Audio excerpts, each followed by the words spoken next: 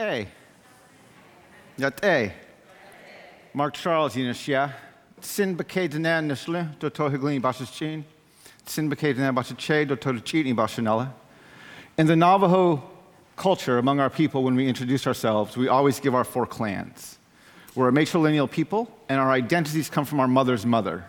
So my mother's mother happens to be American of Dutch heritage, and so I say, Sin Bake Danan Nishle. Translated, that means I'm from the wooden shoe people.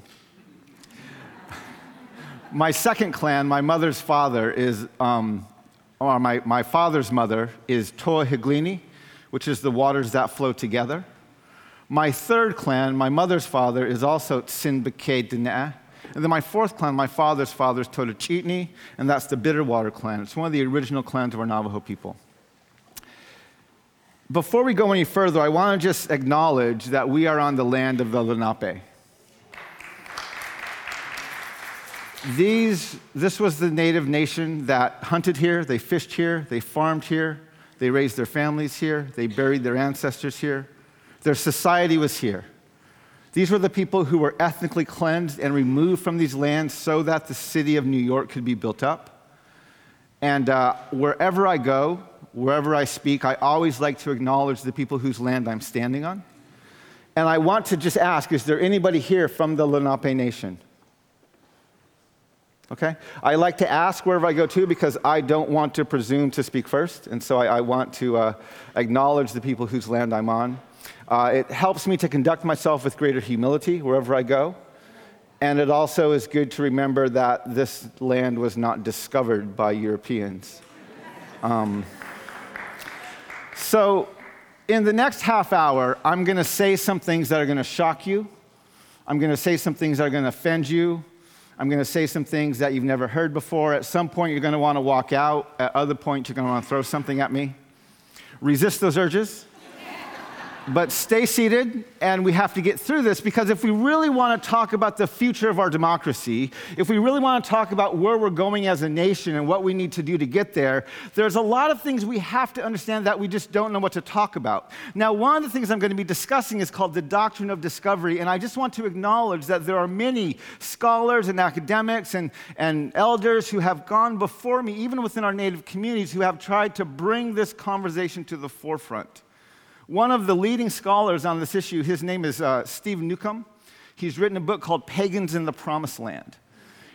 He is actually from the Lenape Nation, as well as Shawnee, and so if you ever have a chance to pick up his book, I highly recommend it. It's a very good book to help you understand how this doctrine of discovery has really taken a root within the social imagination and even the legal framework of this nation. Now, before we go any further, I also want to say we have to define a few terms.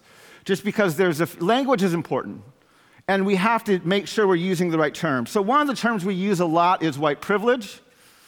I don't like this term. White privilege makes it sound like it's a blessing that needs to be shared. It's not. It's a racial injustice that needs to be confronted. So I will be using the term white supremacy.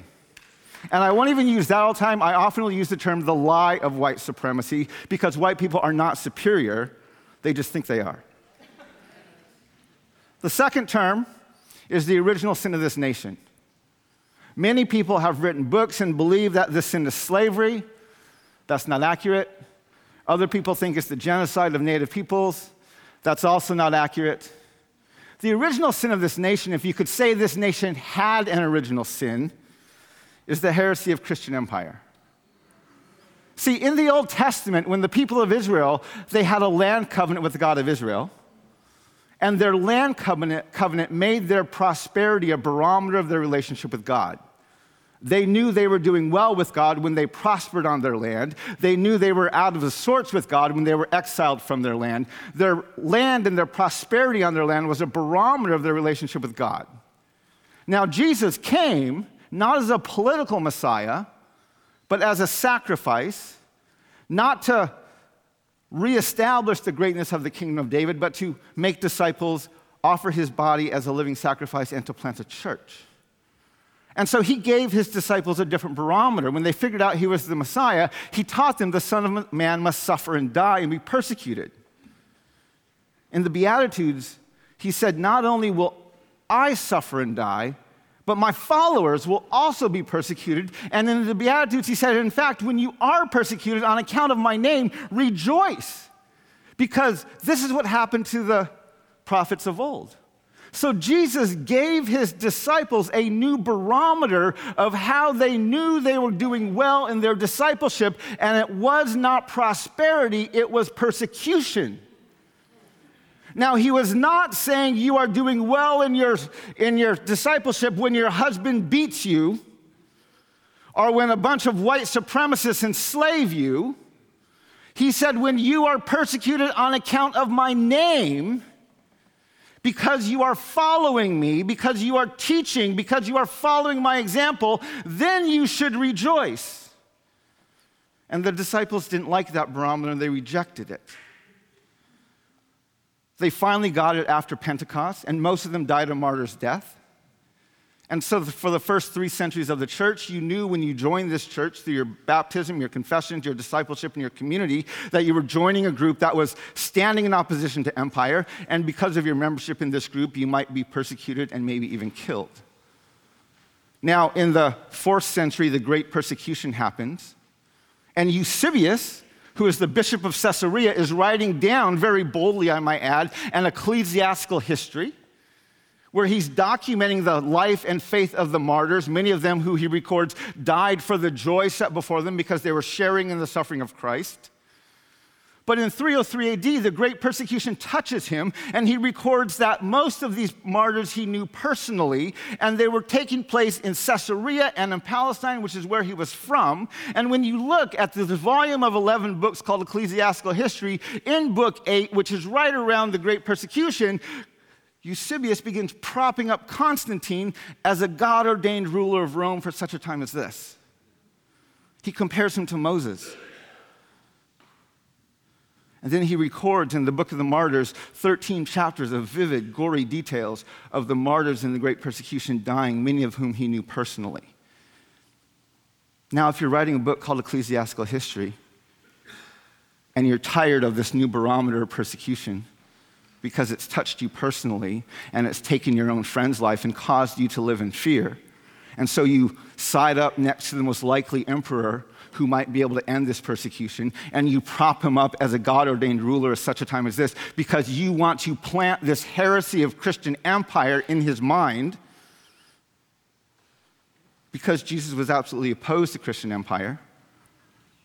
And he said, my kingdom's not of this earth, it's from somewhere else. Your first order of business is to write Christ out of ecclesiastical history.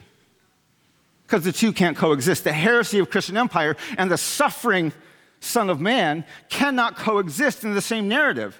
So you have to write Christ out of ecclesiastical history. And so if you read the last chapter, the last book of ecclesiastical history and the last chapter, which is titled The Victory of Constantine and the Blessings of Him Accrued to the Whole Roman World, you will find that he does just that when he says at the same time they celebrated and extolled, first of all, God, the universal King, for thus they were taught, but then they celebrated the praises not of Christ, but of the pious emperor. He then goes on to says, the supreme God granted from heaven above the fruits of his piety, the trophies of victory over the wicked, and that Narvis his tyrant and all his counselors and adherents he cast prostrate, not at the feet of Christ, but at the feet of Constantine. You wonder why the American church does not know how to deal with systemic corporate sin? Because it has no theological space to do so, because it has written Christ out of ecclesiastical history and embraced Constantine. So the original sin of this nation is not slavery. It is not genocide. It is the belief that we accepted the heresy that we've embraced, that we are members of a Christian empire, and the Christian empire justifies the sin of slavery and justifies the sin of genocide.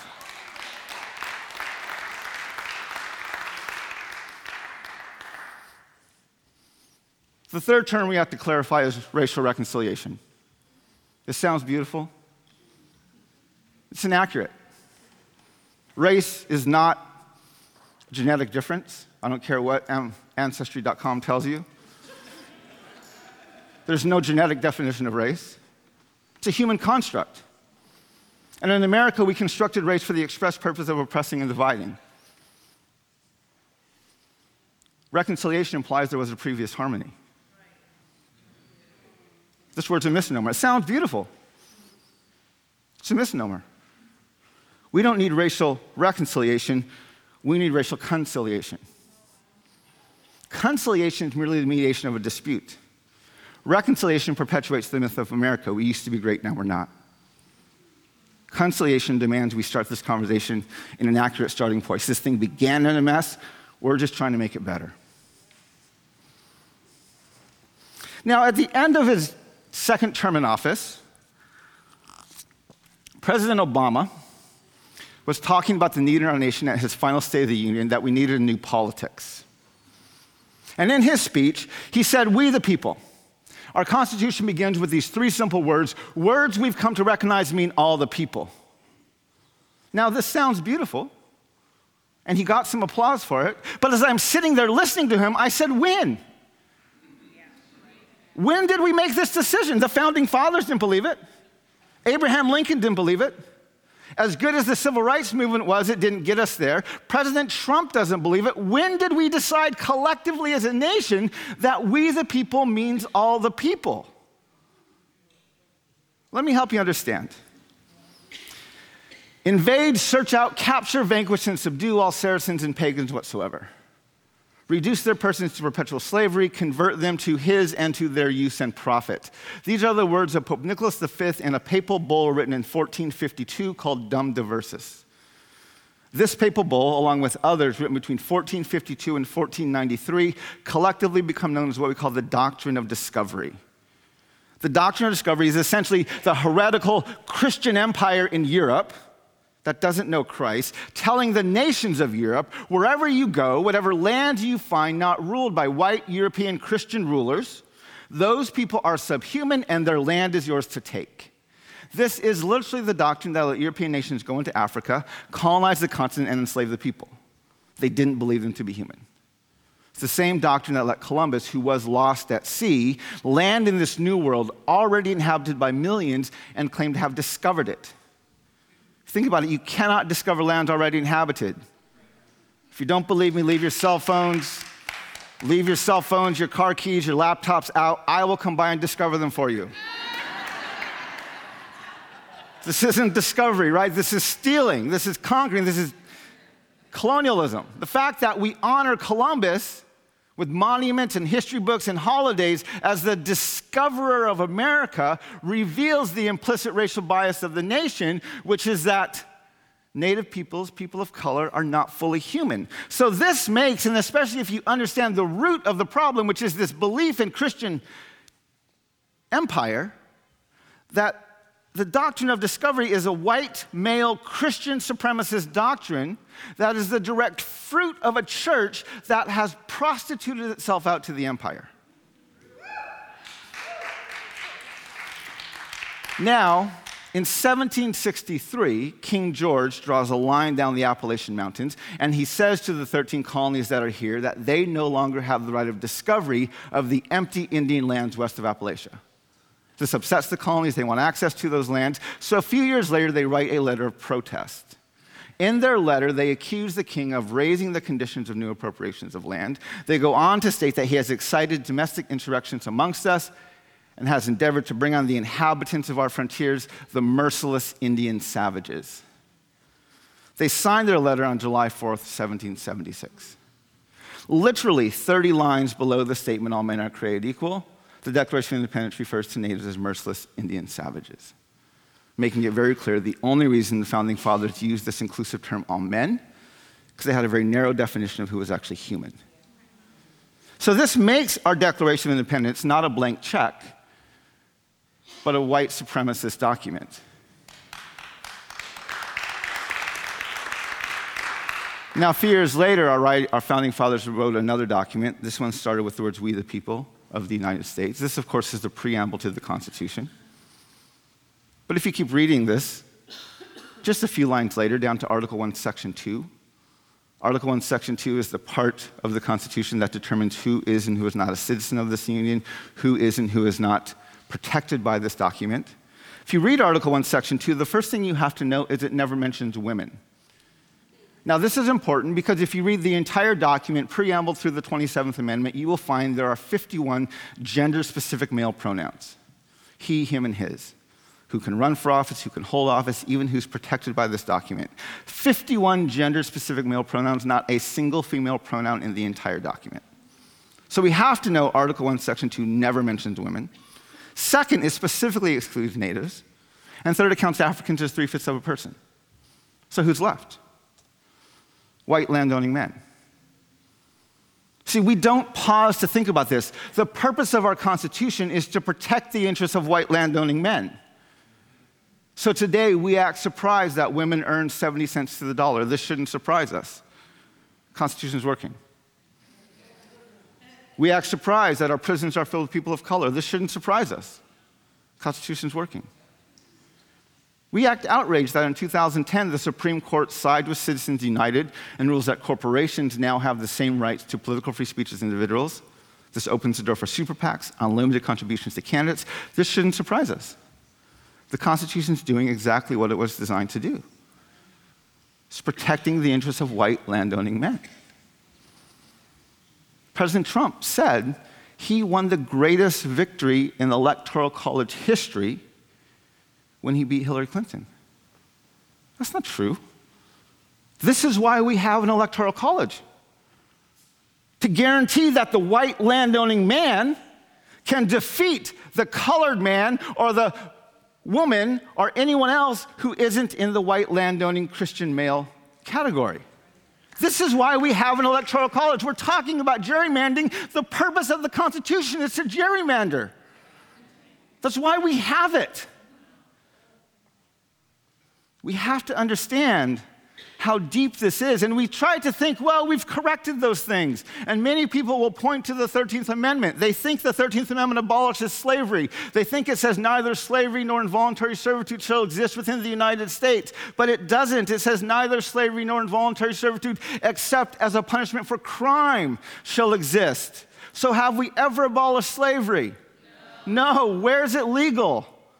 Prison. So let's look at our incarceration rate. Well, it should surprise nobody that we incarcerate our citizens at the highest rate of any country in the world. For every 100,000 citizens, we incarcerate 693. It's 110 higher than the next nation, which is Turkmenistan, and about 3 to 5 times higher than most every other nation. This is just comparing us to NATO nations. And when we break it out by race, it's even worse.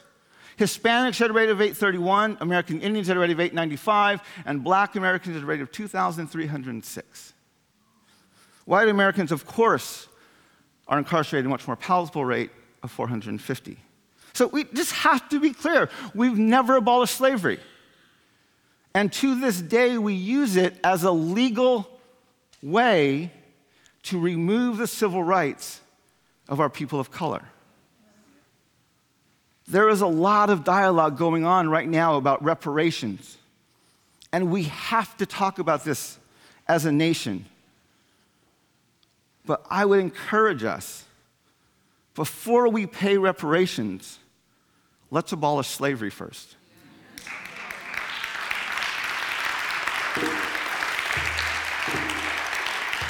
Because I guarantee you, if the white landowning male pays a penny in reparations for the slavery, they will want the slate wiped clean, and we will never abolish it. So we just have to understand the Constitution of the United States is a systemically white supremacist and sexist document that assumes the white landowning male has the authority to decide who is and who is not human. Now, a few years later, we had a Supreme Court case. This is Johnson versus McIntosh. It's 2 men of European descent. They're in litigation over a single piece of land. One of them acquired the land from a native tribe. The other one acquired the same land from the government. They want to know who owned it. The case goes all the way to the Supreme Court. The court has to decide the principle upon which land titles are based. So they ruled that the principle was that discovery gave title to the land, by whose subjects and by whose authority was made against all other European countries. Governments. And that title was consummated by possession. They then go on to reference the doctrine of discovery as a legal instrument and use this to determine that natives who are here first but are not fully human, we only have what's called the right of occupancy to land, like a fish would occupy water, a bird would occupy air. And Europeans have the fee title to the land, the right of discovery to the land, and therefore they're the true title holders. This case, along with a few others in the 1820s and 30s, create the legal precedent for land titles. Now, this precedent and the doctrine of discovery are referenced by the court in 1954, 1985, and most recently in 2005. I want to talk about this 2005 case. In the 1770s, the Oneida Indian Nation occupied about 6 million acres of land in central state New York. The Washington administration reduced their land down to 300,000 acres through a treaty, and then they passed a law stating that from here on out, only the federal government could buy lands from native tribes. The state of New York continued to illegally purchase lands from the Oneida Indian Nation until all the lands were purchased, the natives were moved out, and white settlers had moved in. In 1997 and 98, the Oneida Indian Nation came back into New York and they purchased on the open market, they paid full price for some of their traditional lands, and they wanted to exercise some of their traditional sovereignty over them, meaning they were not going to pay taxes. Now, the lands they bought were within the city limits of the city of Sherrill, and they wanted their tax revenue, so they sued the Oneida Indian Nation in federal district court. The court ruled in favor of the Oneida, and so they appealed to the Federal Court of Appeals, and the decision was upheld. So they appealed a second time to the Supreme Court, and the case was heard in 2004. Now, in the ruling in 2005, in the first footnote of the case, the Supreme Court references, while they're setting up precedent, the doctrine of discovery and who actually has the fee title to the land. They then place the burden on the Oneida Indian Nation and state that given the long-standing, distinctly non-Indian character of the area and its inhabitants, the regulatory authority constantly exercised by the New York State and its counties and towns, and the Oneida's long delay in seeking judicial relief against parties other than the U.S., we hold the tribe cannot unilaterally revive its ancient sovereignty. They go on to reference another case that says it is impossible to rescind the cession and restore to the Indians to their former rights because their lands have been open to settlement, which is white settlement, and large portions of them are now in the possession of innumerable innocent purchasers. Now, in his original ruling in 1823, John Marshall, who was the Supreme Court justice who wrote this, he actually built an argument that we were savages and therefore did not have access to our lands. He said, but the tribes of Indians inhabiting this country were fierce savages whose occupation was war and whose subsistence was drawn chiefly from the forest. To leave them in possession of their country was to leave the country a wilderness. In 2005, the court makes almost the exact same case when it says, moreover, the properties here involved have greatly increased in value since the Oneida sold them 200 years ago. Notably, it was not until lately that the Oneida sought to regain ancient sovereignty over land converted from wilderness to become parts of city like Sherrill. They then go on to conclude that we now reject the unification theory of the Oneida Indian Nation and the U.S. and hold that standards of federal Indian law, which is based on the doctrine of discovery, footnote 1, and federal equity practice preclude the tribe from rekindling embers of sovereignty that long ago grew cold. This is possibly the most white supremacist judicial ruling in my lifetime, and it was written by Ruth Bader Ginsburg.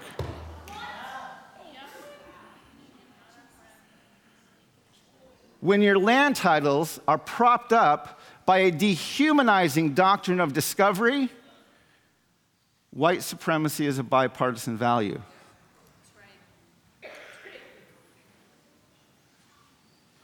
So how did we get there? Well, in 1630, the Protestant church initially pushed back against the doctrine of discovery. They didn't buy into it. But in 1630, John Winthrop was on board a ship in the Boston Harbor, and he preached a sermon called A Model of Christian Charity. In his sermon, he referred to the colonists he was with as a city on a hill. He's borrowing from the language of Jesus in the Sermon on the Mount, telling his disciples to be a lamp on a stand, a city on a hill, shining your good deeds into this dark world.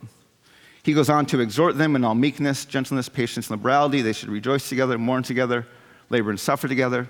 They should keep the unity of the Spirit in the bonds of peace. End of his sermon, he's exhorting them to obey his teachings, and he quotes from Deuteronomy chapter 30. Now, Deuteronomy 30 is the passage in the Old Testament where the people of Israel are standing at the banks of the Jordan River, ready to cross over and take possession of their promised lands, and God's reiterating the threats and promises of his land covenant, the Old Testament barometer. If you obey me, I'll do these things for you. If you disobey me, I'll do these things to you. End of this passage, it says, but if our hearts shall turn away so that we will not obey and we worship other gods, we will surely perish out of this good land, whether we cross over this river to possess it. Now, Deuteronomy 30 says river, but in his sermon, John Winthrop changes that he changes river to vast sea.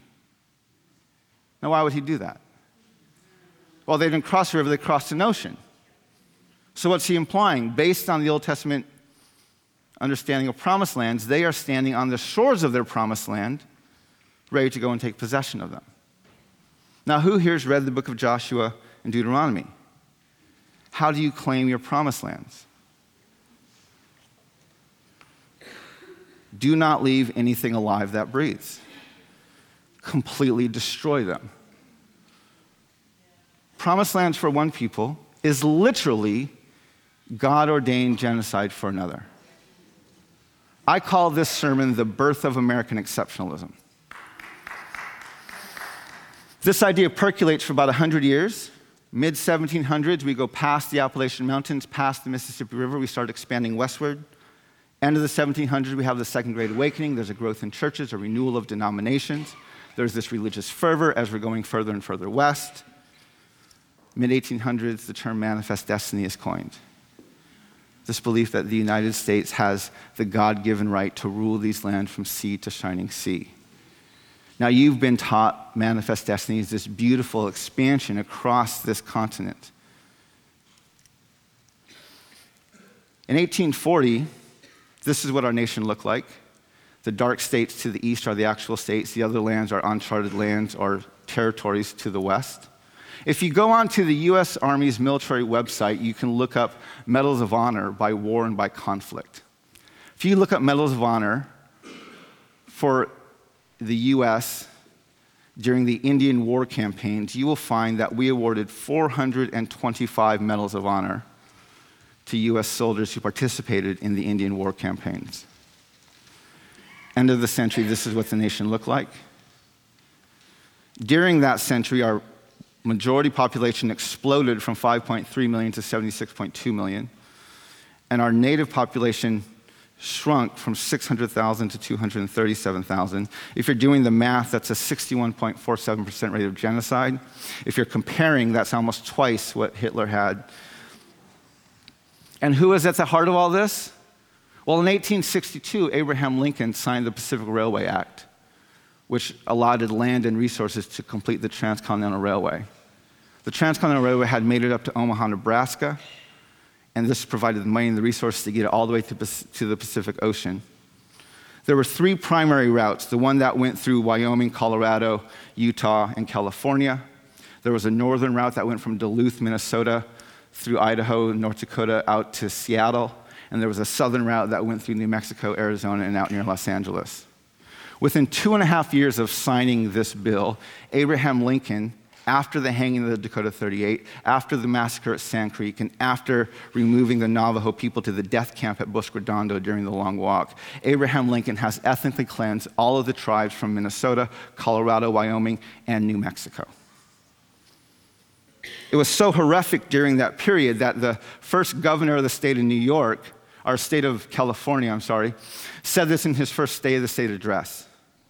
He said that a war of extermination will continue to be waged until between the races until the Indian race becomes extinct must be expected. While we cannot anticipate this result, but with painful regret, the inevitable destiny of the race is beyond the power or wisdom of man to avert. Now, we have to read this carefully. He's not saying these people are going to die because of famine, which we can't control, or because of disease, which is running rampant. He's saying we can't stop killing them. His government was waging this war of extinction. His nation was doing this. And they couldn't stop because they had to complete their manifest destiny. They had to claim their promised lands. Now you're thinking this is old history. Think back 3 years ago. Benjamin Netanyahu was in the US. He was lobbying against the Iran nuclear deal. He was talking to a very divided, very partisan Congress. They weren't even talking to each other, just like today. He had to get everyone on the same page behind him. So early in his speech, he alluded to one of the most unifying themes in American politics, which is American exceptionalism. And he said, because America and Israel, we share a common destiny, the destiny of promised lands. See, the United States of America and Israel have a very dysfunctional, codependent relationship. It has nothing to do with freedom, justice, or equality. You wonder why Congresswoman Omar got such a resounding bipartisan rebuke a few weeks ago?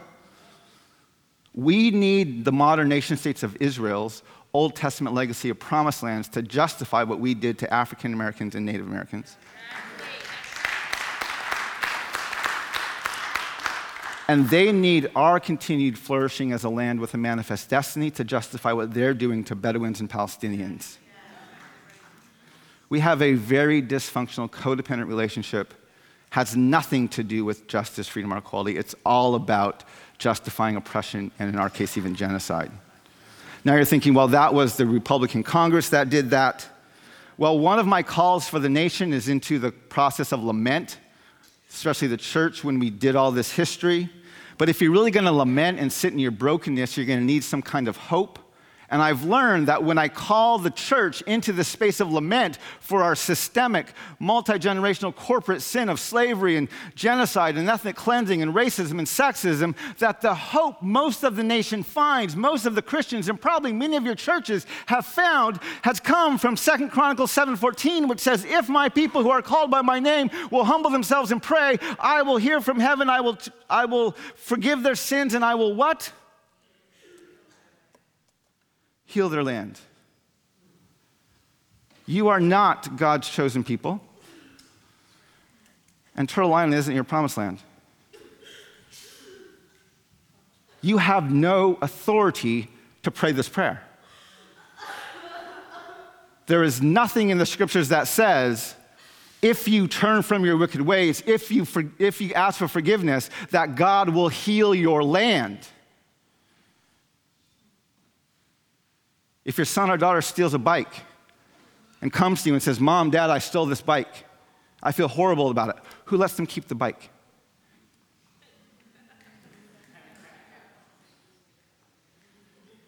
Now you think, well, these are just the flag-flying Christians that pray this.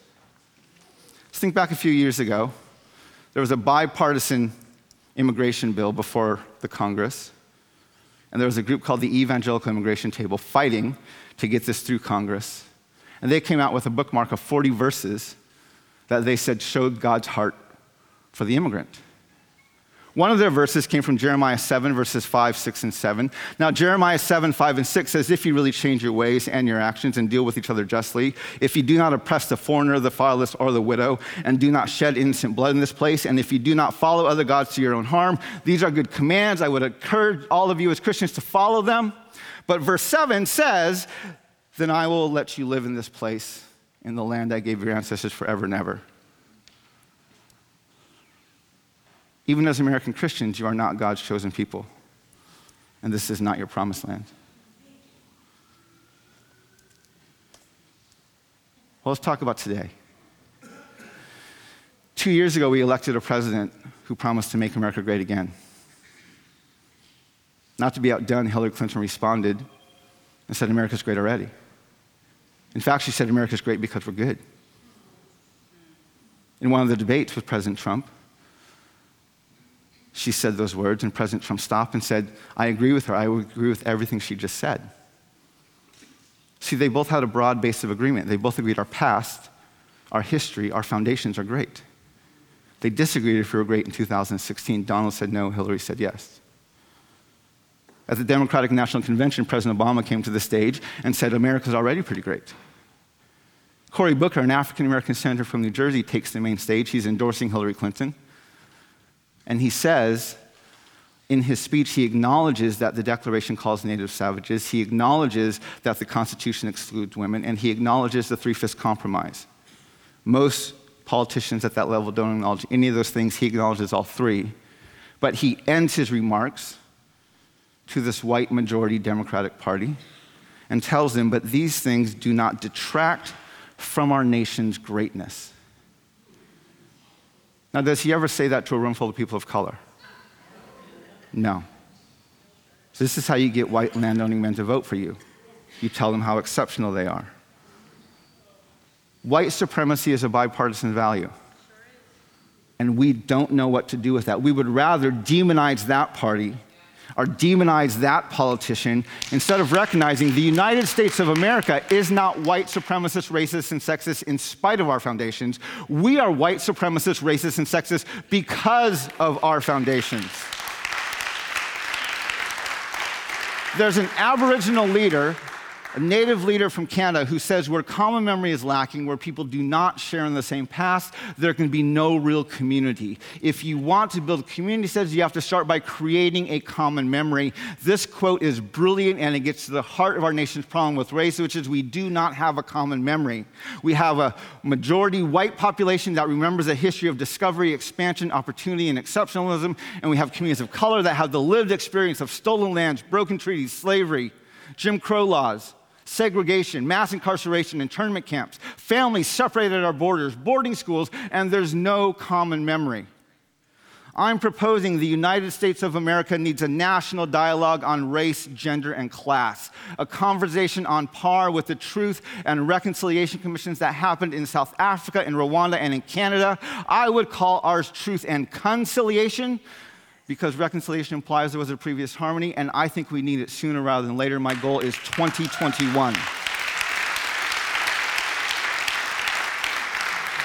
The future of our democracy is dependent on giving up this horrid conversation on when we were last great and how soon we can be great again, and is dependent on do we want to become a place where we the people actually means all the people. And we're not going to be able to answer that question until we deal with land titles. Until we deal with land titles. If you own a house, if your church owns property, you are propping up a white supremacist foundation. And that's what we have to deconstruct. Thank you very much. It's been my honor to be with you today. Well, good morning. I'm grateful to be here, and I had planned to say that Jackie Lewis, the Reverend Jackie Lewis, is my friend until she asked me to follow Mark Charles.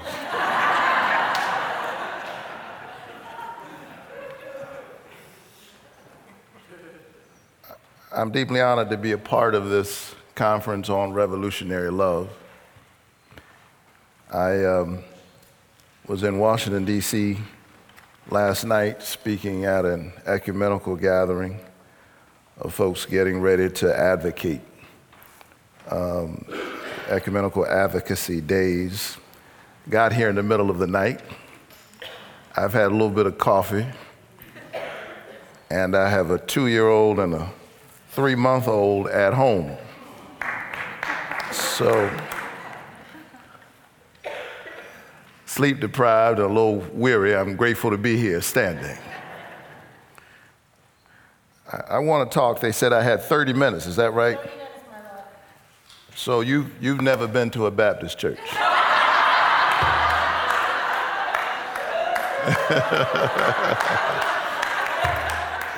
It takes a Baptist preacher 30 minutes to clear his throat.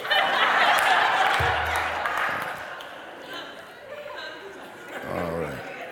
So I want to talk to you for a Baptist 30 minutes. I'm kidding.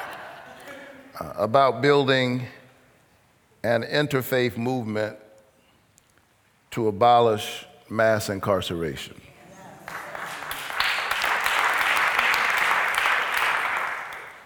I'm grateful there's so many friends here, Michael Ray Matthews and Jackie and I. Are there other senior fellows here? Tracy was here yesterday, Lisa, oh my goodness. We're all senior fellows together at Auburn Theological Seminary. These are my partners in crime. Stand up, I want to see all of these partners in crime, Auburn Seminary senior fellows. Thank you.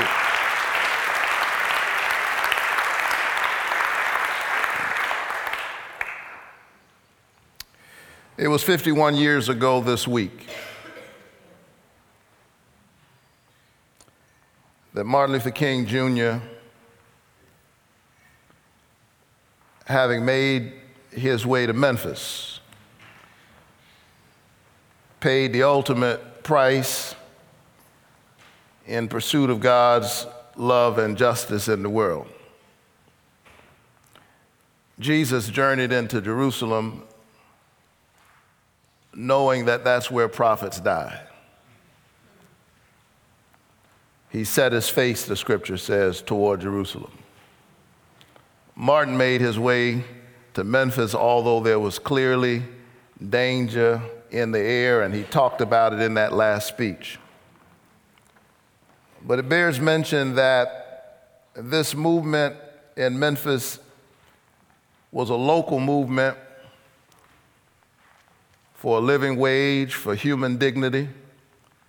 It had fits and starts, and the church was slow to get on board. All of the churches. But then on February 1st, 1968, two Memphis sanitation workers, Echo Cole and Robert Walker, were literally crushed to death in the back of a sanitation truck where they sought shelter from a storm. Think about that. This is 1968. 4 years after the civil rights law was already passed. 3 years after the voting rights law was passed, and yet they were there because black sanitation workers were prohibited from riding in the truck with their white counterparts. They could only ride on the back of the truck or in the compactor area. And so the black bodies of Echo Cole and Robert Walker were literally crushed by the vicious machinery of white supremacy and Jim Crow segregation 4 years after the passage of the civil rights law. And so Dr. King made his way to Memphis, and we saw in the midst of that movement the emergence of those iconic signs. I am a man. Part of how you know you're an oppressed person or an oppressed people is you have to have a slogan or a campaign to declare about yourself that which ought to be obvious. I am a man. Black lives matter. And for those who respond, all lives matter. That's exactly the point. And the fact that you respond suggests that you don't get it.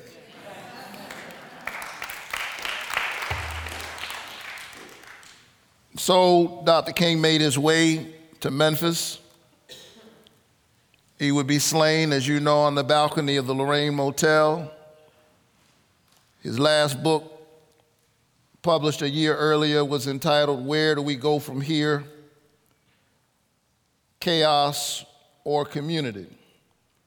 And I ask in this conversation, where indeed, specifically 50 years after the Poor People's Campaign, where are the places that poor bodies and black bodies are being crushed by the machinery of the state or the society at large, demanding the attention of people of faith and moral courage? What work in the 21st century would summon the spirit and the sacrifice of Martin Luther King Jr., that spirit that called him to Memphis in the 20th century. And while I recognize the structural complexity of racism and its inextricable link to and participation with other constituent parts of hegemonic power, including sexism, classism, and militarism, I would argue that today mass incarceration is Jim Crow's most obvious descendant. And like its ancestor, its dismantling would represent not only substantive social transformation, but immeasurable transvaluative power in a society still bent on worshiping whiteness. I'll lay out my argument below, but a critical question that I want to raise this morning is, how is it that the American churches, even the black churches, the historical conscience of the American churches, have not yet found their public voice on this social issue that is most steeped in the heretical doctrine of white supremacy, inasmuch as America's so-called criminal justice system is the one area of our society that is many times more rabidly racist, verifiably racist than anything imaginable during the Civil Rights era, with tragic consequences for black families and black communities. How did we move from about 300,000 people in American prisons and jails in 1980 to now well over 2 million? The criminal justice system is worse by far than it was before Dr. King marched down a single street. Now, because I'm the pastor of Ebenezer Baptist Church, I can say without fear of contradiction, because they tell me all the time that every black person in America over 65 marched with Dr. King. Every last one of them. There are not enough streets in America for the black people who march with Dr. King. And why is that? It is because when we're able to look in the rearview mirror of history, we are forced to ask ourselves, what were we doing while a human rights and civil rights nightmare was unfolding under our watch? And that's the question we have to ask ourselves this morning is what will we be able to say? Those of us, I was born a year after Dr. King was assassinated, but what will I be able to say to my children and my grandchildren about how we stood up or did not stand up? How did we respond while the so-called land of the free continued to operate as the mass incarceration capital of the world? In many ways, one might well argue that America's current system of disproportionately sentencing and stigmatizing scores of black people in its so-called war on drugs is as dehumanizing and as destructive as slavery itself. In many cases, it represents a life sentence. Yet, so far, the churches and the larger faith community have not managed to marshal their institutional and intellectual resources in a way that is commensurate with the magnitude of this moral and humanitarian crisis. And the question is, why not? Michelle Alexander, who has inspired me in so many ways, whose book I think is so critical for this era. In fact, as I tell her every time I talk to her, I promote her book, The New Jim Crow, Mass Incarceration in the Age of Colorblindness. If you haven't read it, you ought to read it. In some ways, it's a kind of manifesto for our generation. I told her that I push your book more than I push my own. But I do want you to buy my book, The Divided Mind, The Divided Mind of the Black Church, $24.95, Amazon.com.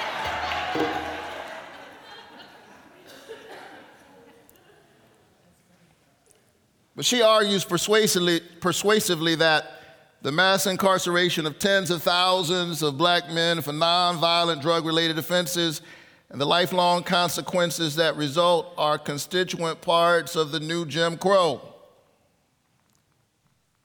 I agree. There's no clearer example of America's unfinished business with the project of racial justice in a putatively post-racial era. Who believes that anymore?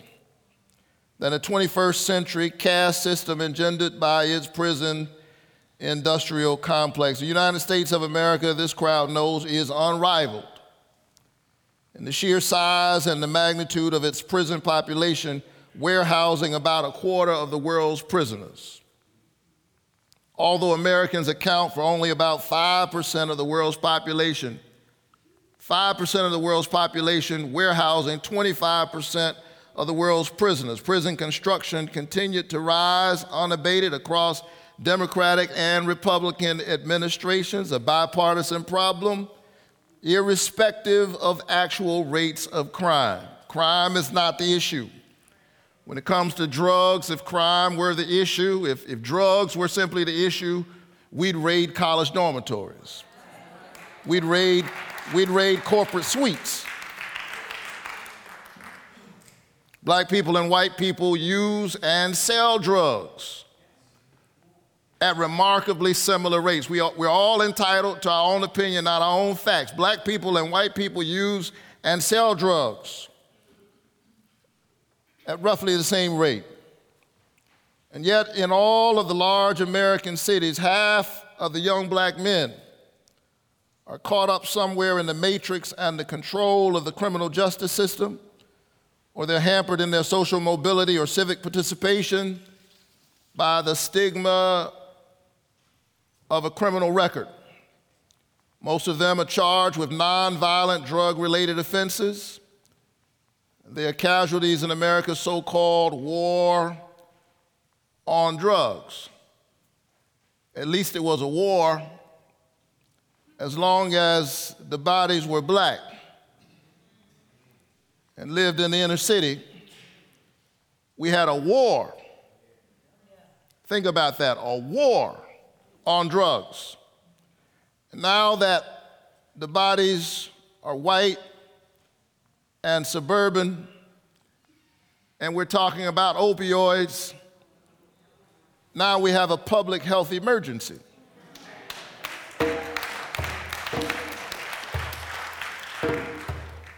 The public health emergency, you have patients. As I stepped into the cab making my way here this morning, I heard the announcement in a New York taxi about the opioid crisis and about how tragically 3 New Yorkers die every day to opioids. There's this awareness that this is a public health crisis and that people who are sick need to be treated. I'm grateful for that insight, but it would have been helpful about 30 years ago in places like Baltimore and South Central LA, New York.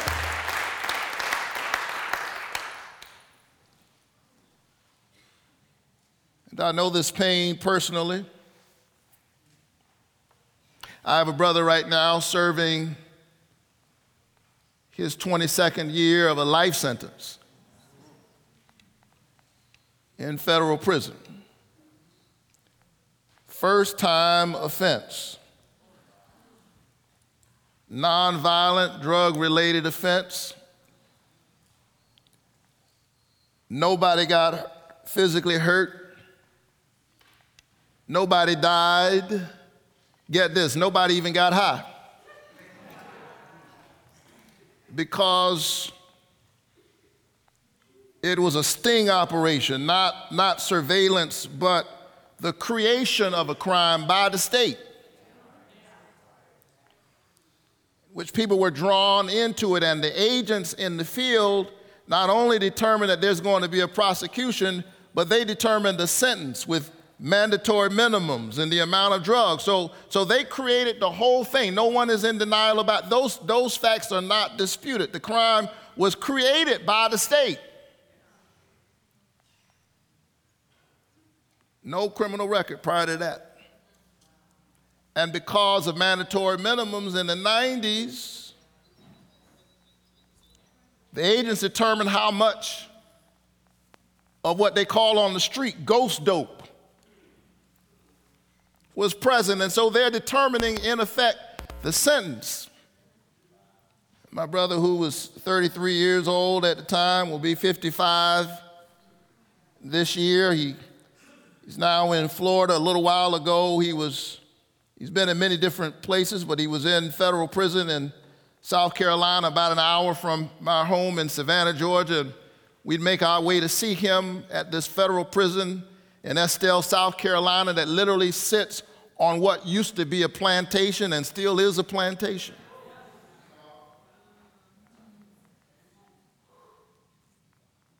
He is a part of this tragic system that is a human rights nightmare unfolding before our very eyes. But we're not just talking about the folk who are locked up in prison right now. We're talking about the fact that when we deal with our criminal justice system, we're talking about the stigma of having been identified as a convicted felon. Because there are millions more who, when they come out, are confronted with all of the legalized barriers against which Martin Luther King Jr. fought and for which he died 51 years ago. Housing discrimination, legal. Job discrimination is legal. Voting discrimination, legal. In some states, you can't even get a barber's license. Public benefits and student loans, and so legally barred from the doors of entry to citizenship, symbolize and the right to vote, and denied access to ladders of opportunity and social upward mobility. Those who have served their time in America's prisons, or who plead guilty in exchange for little or no actual prison time, are often condemned to what I call eternal social damnation. They are not a part of a class, but a permanent caste system of political pariahs and economic lepers, condemned in a very real sense to check a box on applications for employment and other applications reminiscent of the ancient biblical stigma, unclean. And the question is, why are we so silent? Dr. King said, we will have to repent in this generation, not merely for the hateful words and the actions of the bad people, but for the appalling silence of the good people. The question is, why have we been so silent? Why have we not really found our voice? It's like lynching happening in your lifetime and the church not saying anything. Can you imagine lynching going on and the church not saying anything? Well, actually, I can imagine lynching happening. Can you imagine slavery happening and the church not being a part of the solution, but a part of, that actually happened. And so here we are again. And the question is, why have we been so silent?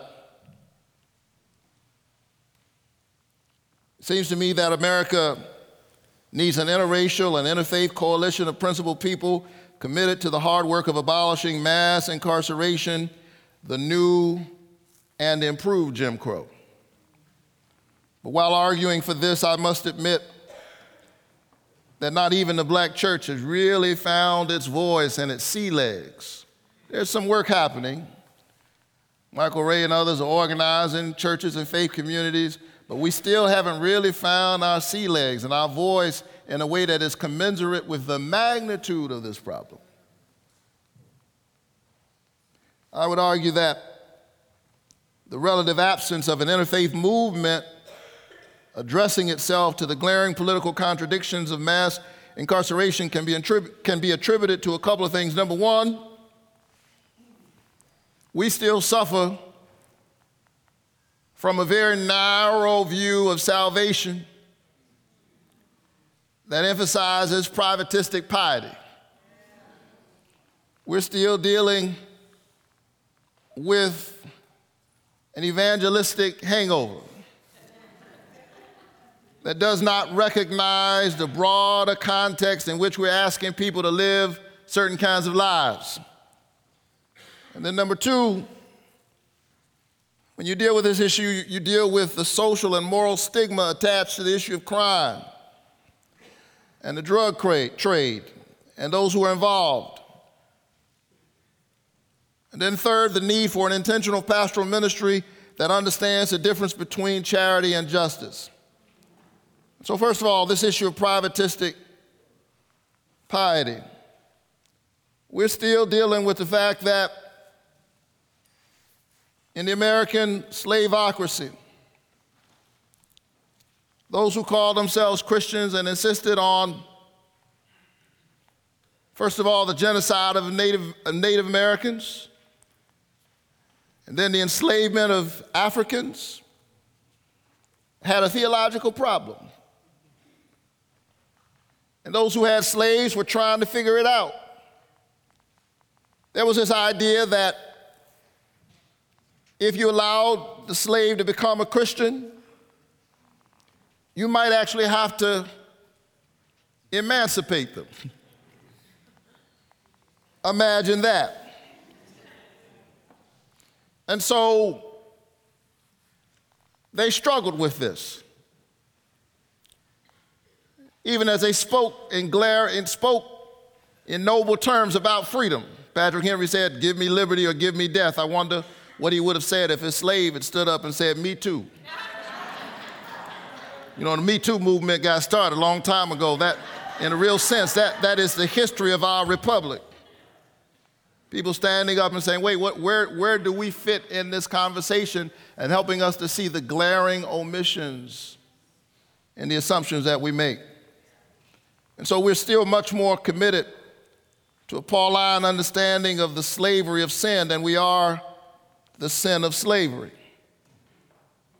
And so there were those who were trying to reconcile the irreconcilable, slavery and Christian faith.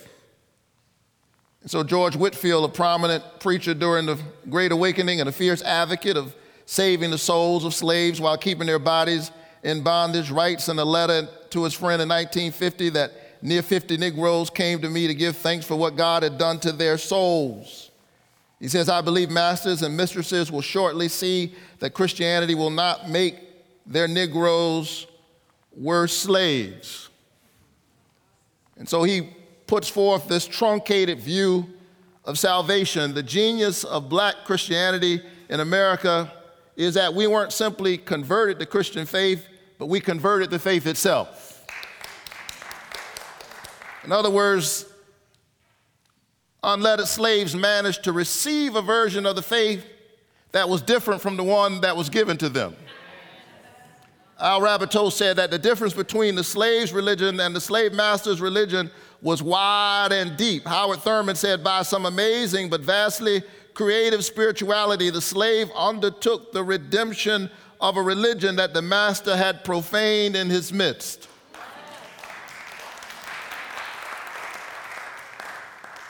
I like to put it this way: they gave us scraps and we made soul food.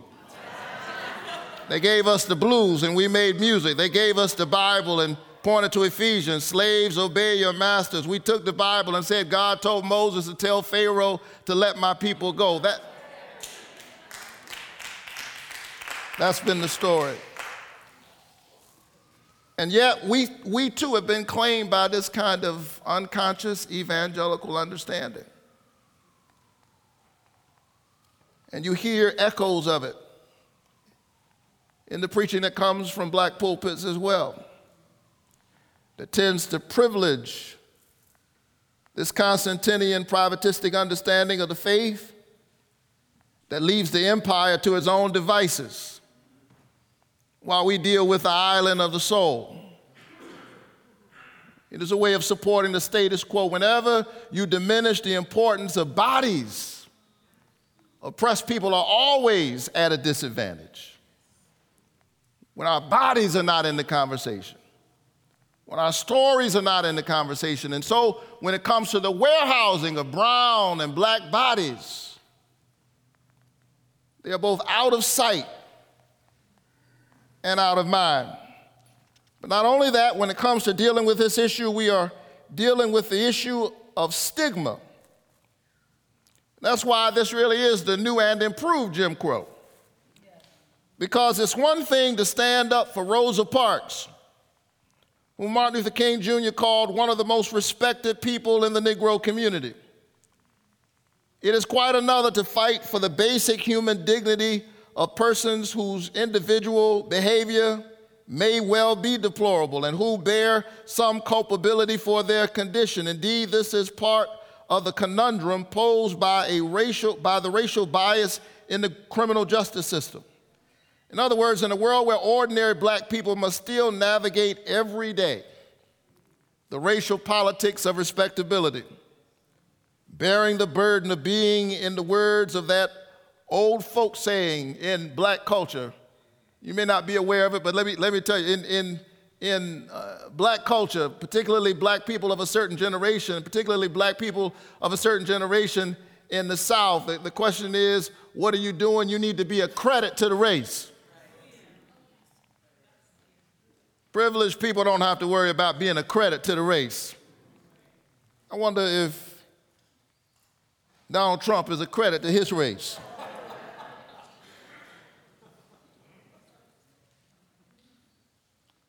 So there's the politics of respectability. And there's this sense sometimes among black church people that the young black people who find themselves tracking through America's criminal justice system have in some way not kept their side of the deal. If many outside of the African American community view these young black men who make their way in the courtrooms of every major American city every single day with fear and contempt, many within their own families, if we tell the truth, harbor feelings of disappointment, anger, and ambivalence. In other words, they are the ultimate outsiders, stigmatized as both black and criminal, two words that have long been interchangeable in the Western moral imagination. And so the historical interchangeability of the two is ironically and tragically embodied that in the fact that even upon release from prison, many of the same discriminations suffered upon black people during segregation are the lifelong lot of convicted felons, including discrimination in employment, housing, and voting. No matter how long ago the crime occurred, or in some instances, an accusation, not a conviction. No matter what heroic efforts may have been put forth to achieve personal redemption, they are reminded each time that they are presented with an application for employment or other paths of inclusion into the marketplace of the black mark that hangs over their lives. This is eternal social damnation. But no group is more stigmatized than those persons on death row.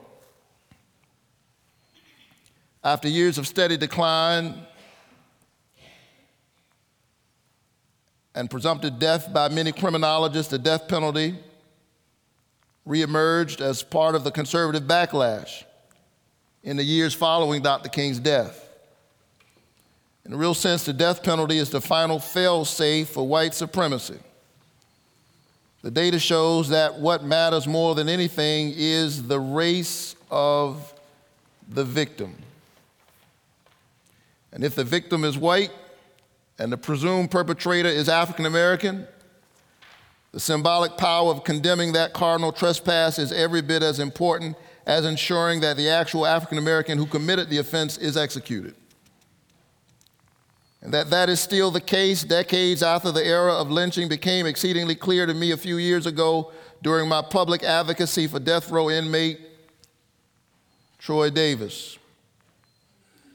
When I met Troy Davis and became involved in this case, he was accused of the death of a police officer, convicted in 1991. And in 2008, we held several rallies for him at the Ebenezer Baptist Church. We stood up for him in a trial that provided no physical evidence in support of Davis's conviction, no murder weapon, DNA evidence, or surveillance tapes were ever produced. And in a trial based largely on witness testimony, 7 of the 9 witnesses supporting the prosecution's case recanted or materially changed their testimony. On 3 separate occasions, Davis's execution was stayed within minutes of his death.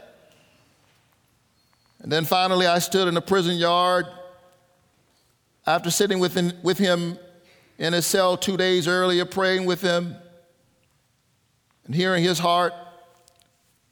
I stood with others in a prison yard on September 21st, 2011, as Troy Davis was stretched out and strapped to a gurney, bearing an eerie resemblance to the crucifix and executed in my name as a citizen of the state of Georgia by lethal injection.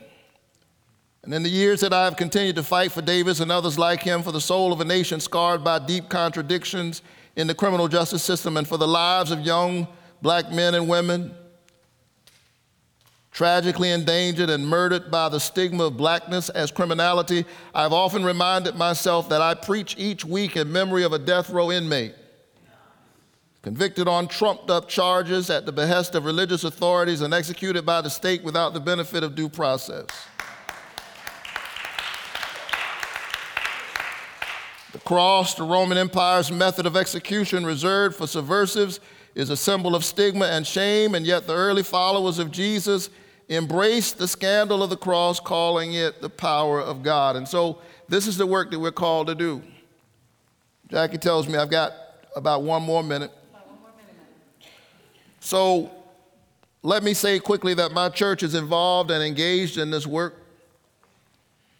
and that we invite others to join us. Ebenezer and Auburn Seminary and the Temple are largely the largest and oldest Jewish congregation in Atlanta, and several other partners. We're convening a national conference this summer, June 17th through June 19th, on building a mass movement, an interfaith movement to end mass incarceration.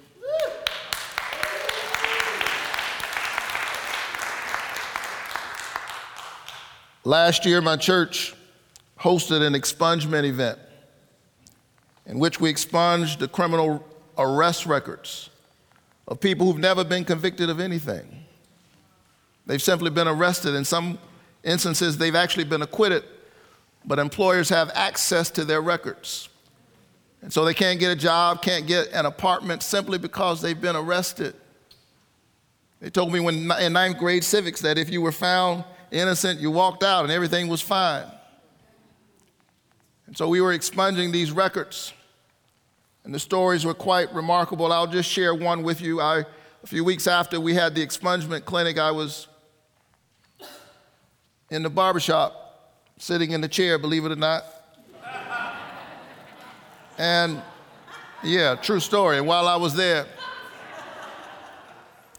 this man walked up to me and he said, "Reverend, that was a great event at your church, that expungement event." I said, "Thank you very much." He said, "No, you don't understand." He was well dressed, looked like he was in his mid-50s. He said, "You expunged my record." And I realized in that moment the degree to which I too have been infected by the politics of respectability. He didn't look the part. He said, "You expunged my record." And I said, "Wonderful, glad to hear that." He said, "You don't understand, my life is already better. I've been able to get the best job I've been able to get in 20 years. My income has gone up, I've got a great job. I feel like I've got a new start." I said, "That's a wonderful story, brother. Thank you so much." And I was trying to get out of the chair and get to my next appointment. He said, "No, Reverend, there's more." He said, "A little while ago, there was a young couple in my family, and they had a baby, and they weren't able to take care of the baby. And that child was about to go into foster care, and you know that foster care system in many instances is a pipeline to the prison industrial complex." He said, "A while ago when I had a record, there's no way DFACS would have taken a look at me, but because the church cleared my record, I was able to adopt a member of my own family."